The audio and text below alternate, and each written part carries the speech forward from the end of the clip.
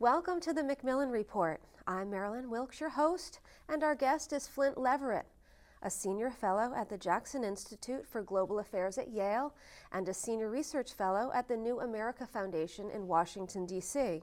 From 1992 to 2003, Mr. Leverett served as Senior Director for Middle East Affairs at the National Security Council, on the Secretary of State's Policy Planning staff, and as a CIA Senior Analyst.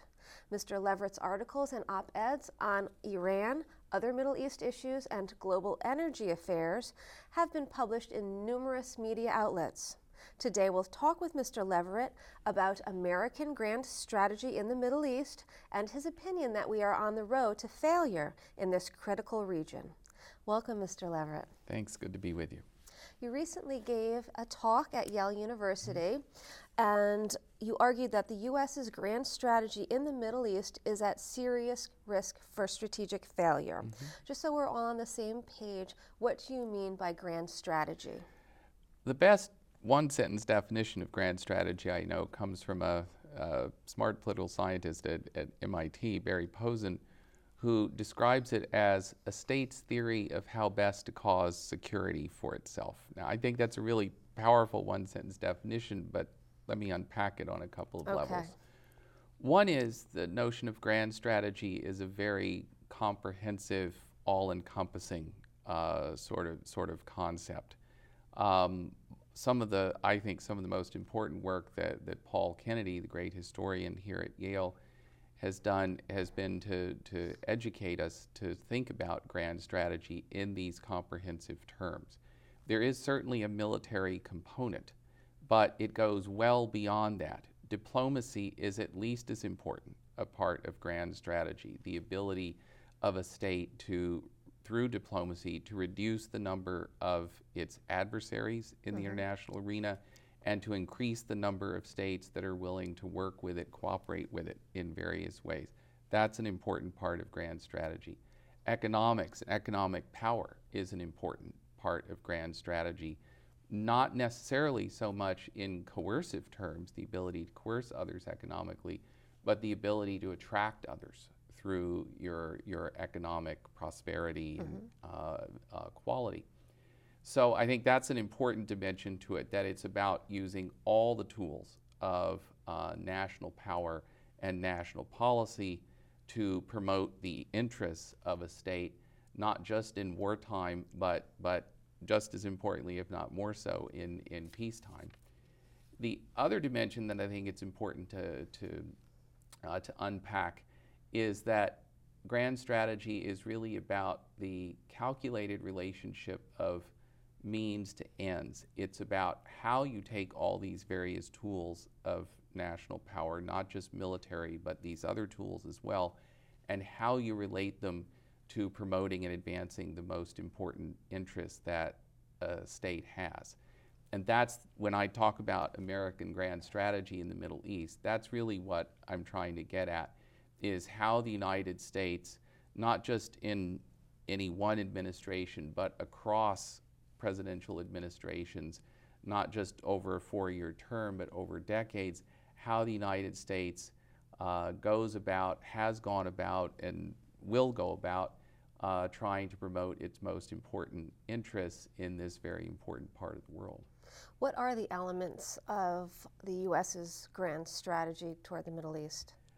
I would identify 3 elements that, let me call them traditional elements, and then I think there's a 4th one that's been added on to the agenda more recently.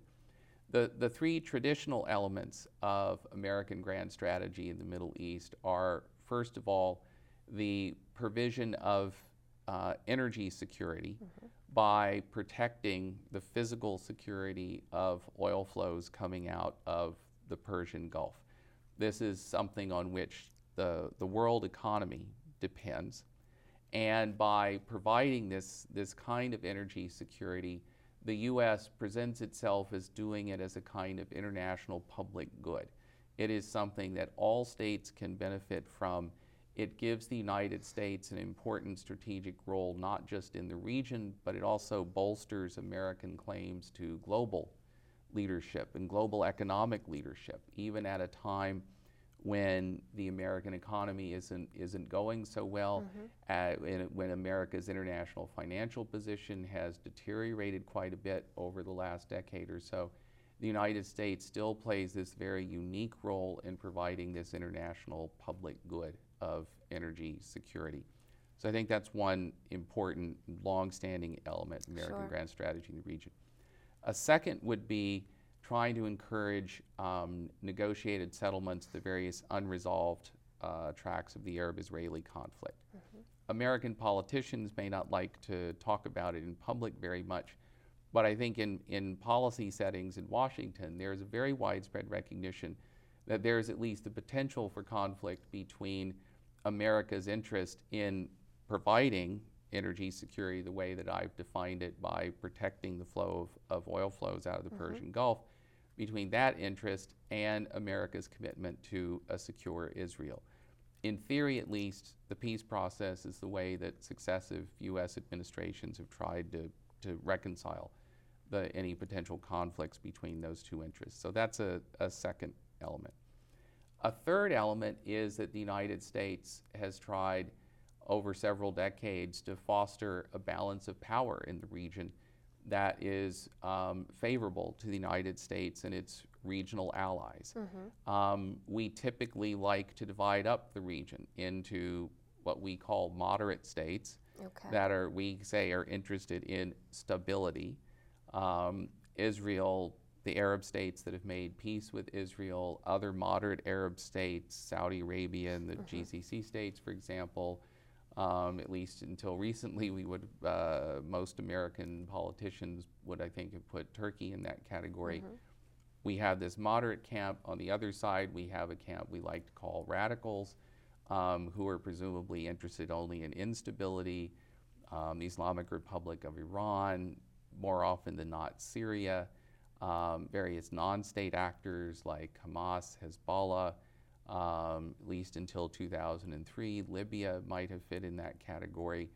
And what we've wanted to do over many years, as Henry Kissinger put it so well, we want to basically bolster the position of moderates in the region and marginalize radicals. So those, I think, have been the three kind of long-standing pillars of American grand strategy in the region.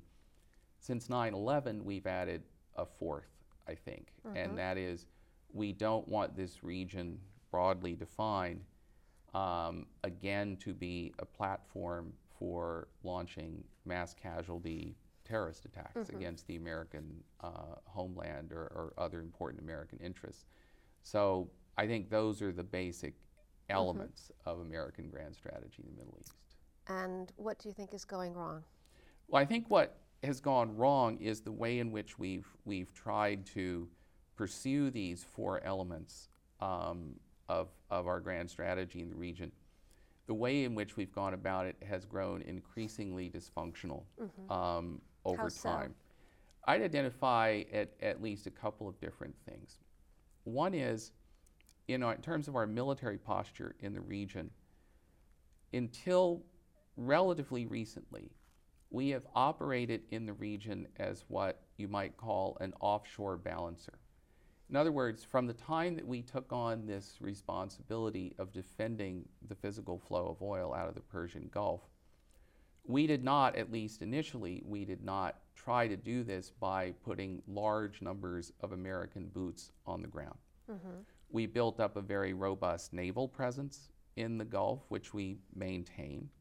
We arranged all kinds of pre-positioning of military equipment, basing arrangements in various places so that in the event of a crisis, we could surge conventional ground forces, tactical air forces into the region.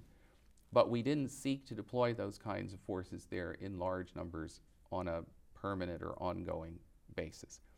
This is the way we fought the first Gulf War after Saddam Hussein ordered his armies to invade Kuwait. We surged ground forces, conventional tactical air forces into the region, and with our naval presence there, used that as the basis for expelling Iraqi forces from Kuwait. I think one of our biggest mistakes has been we have basically gotten away from offshore balancing as the defining framework for our military posture in the region. We started this right after the first Gulf War, when we did not really withdraw ground forces and tactical air forces from the region following the end of the Iraqi occupation of Kuwait. We kept troops on the ground, and I come back to in a minute why I think that was such a disastrous decision. But then we compounded that after 9/11 with not just the invasion of Afghanistan, which was actually something for which we had a large amount of regional support, but we then got into a prolonged occupation of Afghanistan, which is still basically going on. Right. And then we also invaded Iraq and had a prolonged occupation of Iraq. So we were no longer an offshore balancer operating from this kind of over-the-horizon military posture. We became, in the eyes of most people in the region, an on-the-ground occupier. Right. Now, I think this had really, really profoundly negative consequences for the United States. First of all, it is directly counterproductive to our counterterrorism goals. I How can so? draw you a direct line from the decision to keep forces on the ground, particularly in Saudi Arabia, after the first Gulf War, to the 9/11 attacks. Bin Laden, other senior figures in Al-Qaeda emerged basically in opposition to and what they would describe as resistance to American occupation of the Muslim Holy Land. It is politically convenient and popular in the United States to say that Al-Qaeda, Muslim extremists, attacked us on 9/11 because they hate our values. We let women drive, we have religious toleration, all these things. I mean, you can just read their websites, read their statements. They don't really care what we do in our own infidel country. What they care about is what we do in their countries. Right. And what, particularly when they perceive us as occupying the Arabian Peninsula, the birthplace of Islam, where the two holiest places on the planet for believing Muslims are located, that is something which is going to draw a negative response, and that negative response culminated in the 9/11 attacks. We then compounded that by invading and occupying other Muslim countries, Afghanistan, Iraq. There are now very, very good statistical analyses which show that the level of anti-American terrorism has actually increased dramatically since 9/11, and in particular since the invasion and occupation of Iraq. And this is directly counterproductive to what we say are our counterterrorism goals in the region. I also think in the end, invasion and occupation in the Middle East, it just doesn't work very well. You know, it underscores the limits of American military power, which diminishes our strategic standing in the region. And I think it also really, for many regional constituencies, whether we like it or not, it fundamentally calls into question the legitimacy of our purposes in the region. Very few people in the region believe we are actually doing good by prolonged occupation of Afghanistan, by prolonged occupation of Iraq. And we are really undermining the legitimacy of American engagement in the region by doing that. Finally, we just say, even for countries outside the region like China, it really has called into question whether we really are providing a public good, say in the form of energy security. From a Chinese perspective, the way the United States has acted militarily in the region over the last several years is actually more of a threat to Chinese energy security than it is a help, at least in their perception. And I think that too creates real damage for our international position. The second thing that we've done that I think has really, really hurt us is we basically have tanked on providing any meaningful leadership on Arab-Israeli diplomacy. There are a couple of different dimensions to this. One, just in terms of how we act as a mediator. We love to say that we can't want peace more than the parties.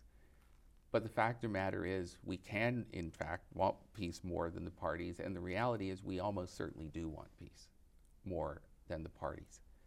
But we have let ourselves be put in a position where we basically don't want to do anything in the peace process which will make any particular sitting Israeli government uncomfortable.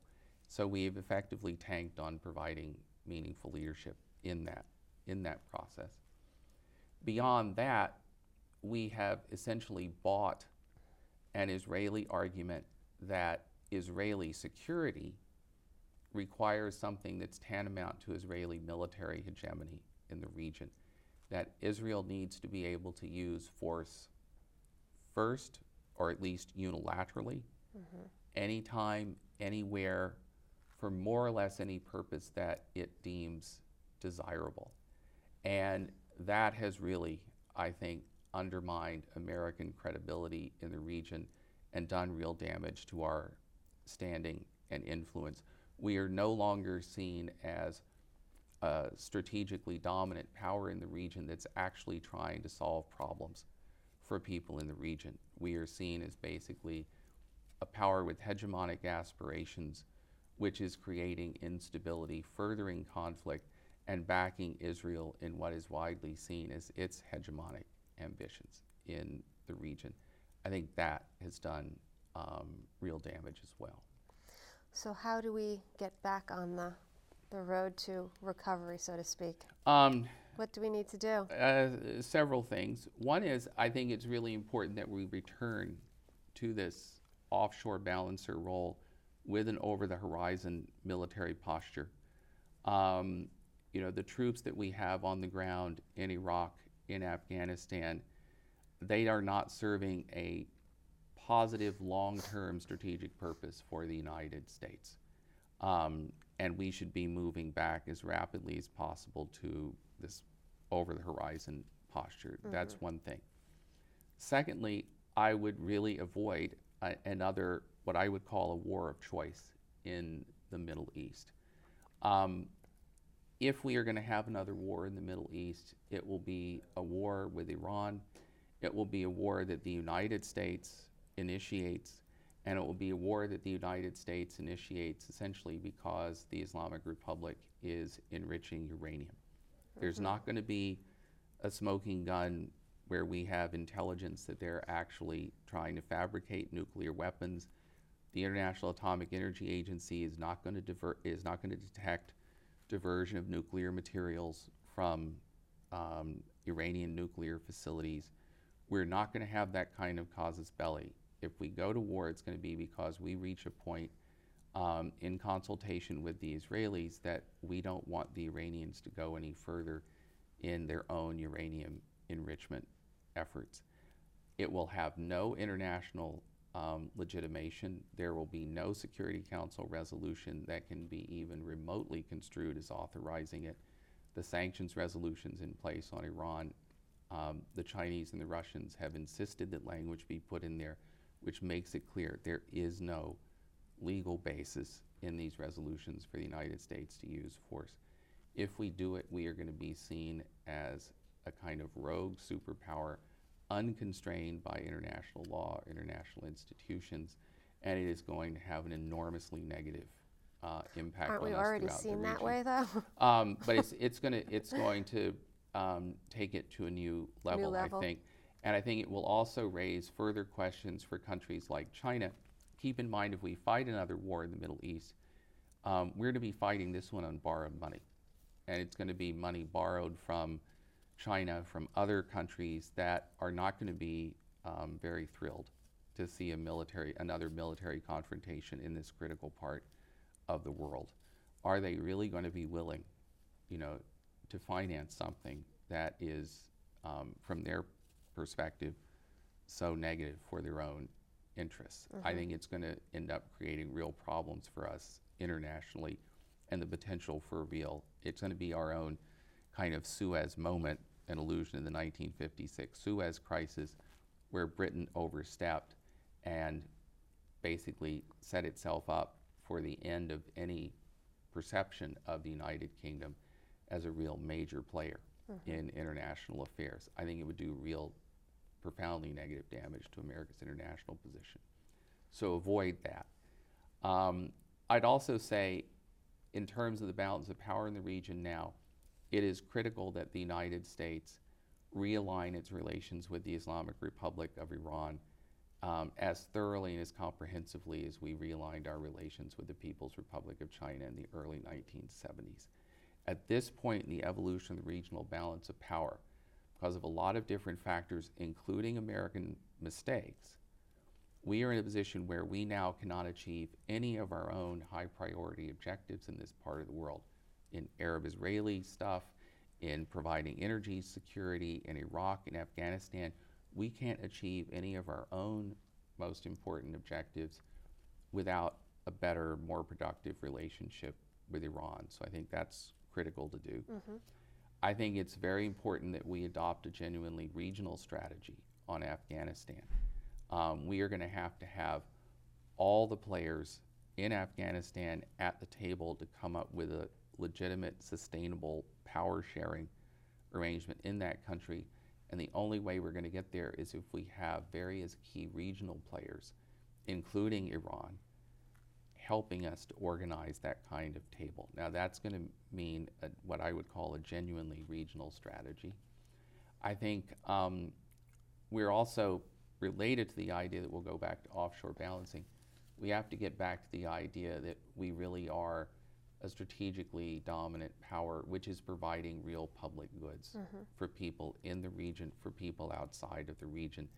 You know, strategic primacy these days is something which is very hard to assert unilaterally. It's something which other players have to legitimate.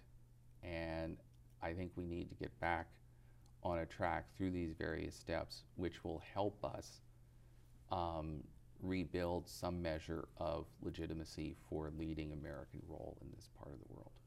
In light of these steps or things you just outlined, what do you think the best case scenario is and the worst case scenario is in terms of grand strategy in the Middle East? The best case scenario would be, I think if my recommendations were followed, I think you would see the United States regain a good deal of its strategic standing and influence in the region. It would be seen once again as a power that was pursuing purposes which a lot of regional constituencies would be prepared to see as legitimate. A lot of international constituencies would be prepared to see as legitimate. And we would restore a greater measure of influence in this important part of the region. I think taking a very different approach to the Arab-Israeli arena is also essential to that we basically need a different kind of peace process than we've got. We have a kind of Cinderella shoe peace process where if you meet certain criteria that we define, we might let you come to the table, but it means we don't have the right people at the table to reach a deal, and if the people at the table could reach any kind of deal, it wouldn't be sustainable, it wouldn't be implementable, it certainly wouldn't be legitimate. So I think that's another part of this re-legitimation of American power and influence in the region. The worst case scenario is we basically stay on the track that we're on.